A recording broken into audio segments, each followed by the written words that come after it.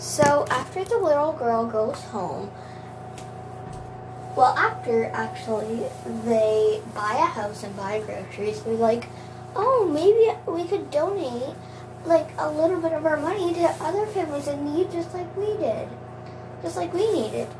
And so they do. They go out. They give probably 2 or 3 families maybe $3 each, and then all of a sudden they run into that kind sir that made them get off their feet, get off the ground, and go get a house.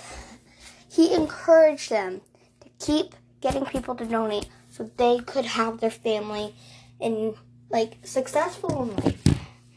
Come back to episode 6 if you want to know what happens next. And by the way, sorry for the confusion. Last episode I actually meant to say that was number 4 and that this is number 5. I'm very sorry for the misunderstanding.